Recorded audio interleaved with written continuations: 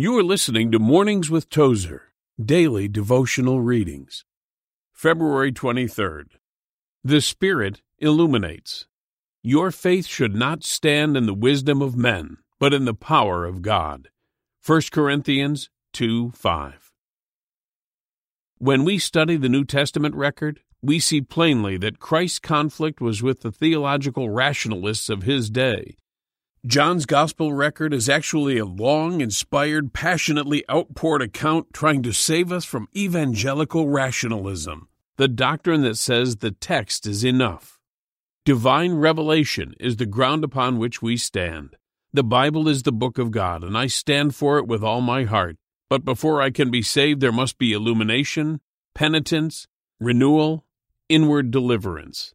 In our Christendom, we have tried to ease many people into the kingdom, but they have never been renewed within their own beings.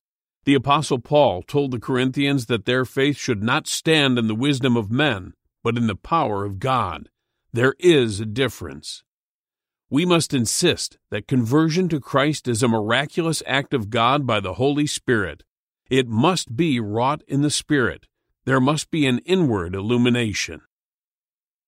Lord, I pray for my family, neighbors, and friends who do not yet know you. Illumine their hearts and minds by your Holy Spirit. You've been listening to the Mornings with Tozer podcast.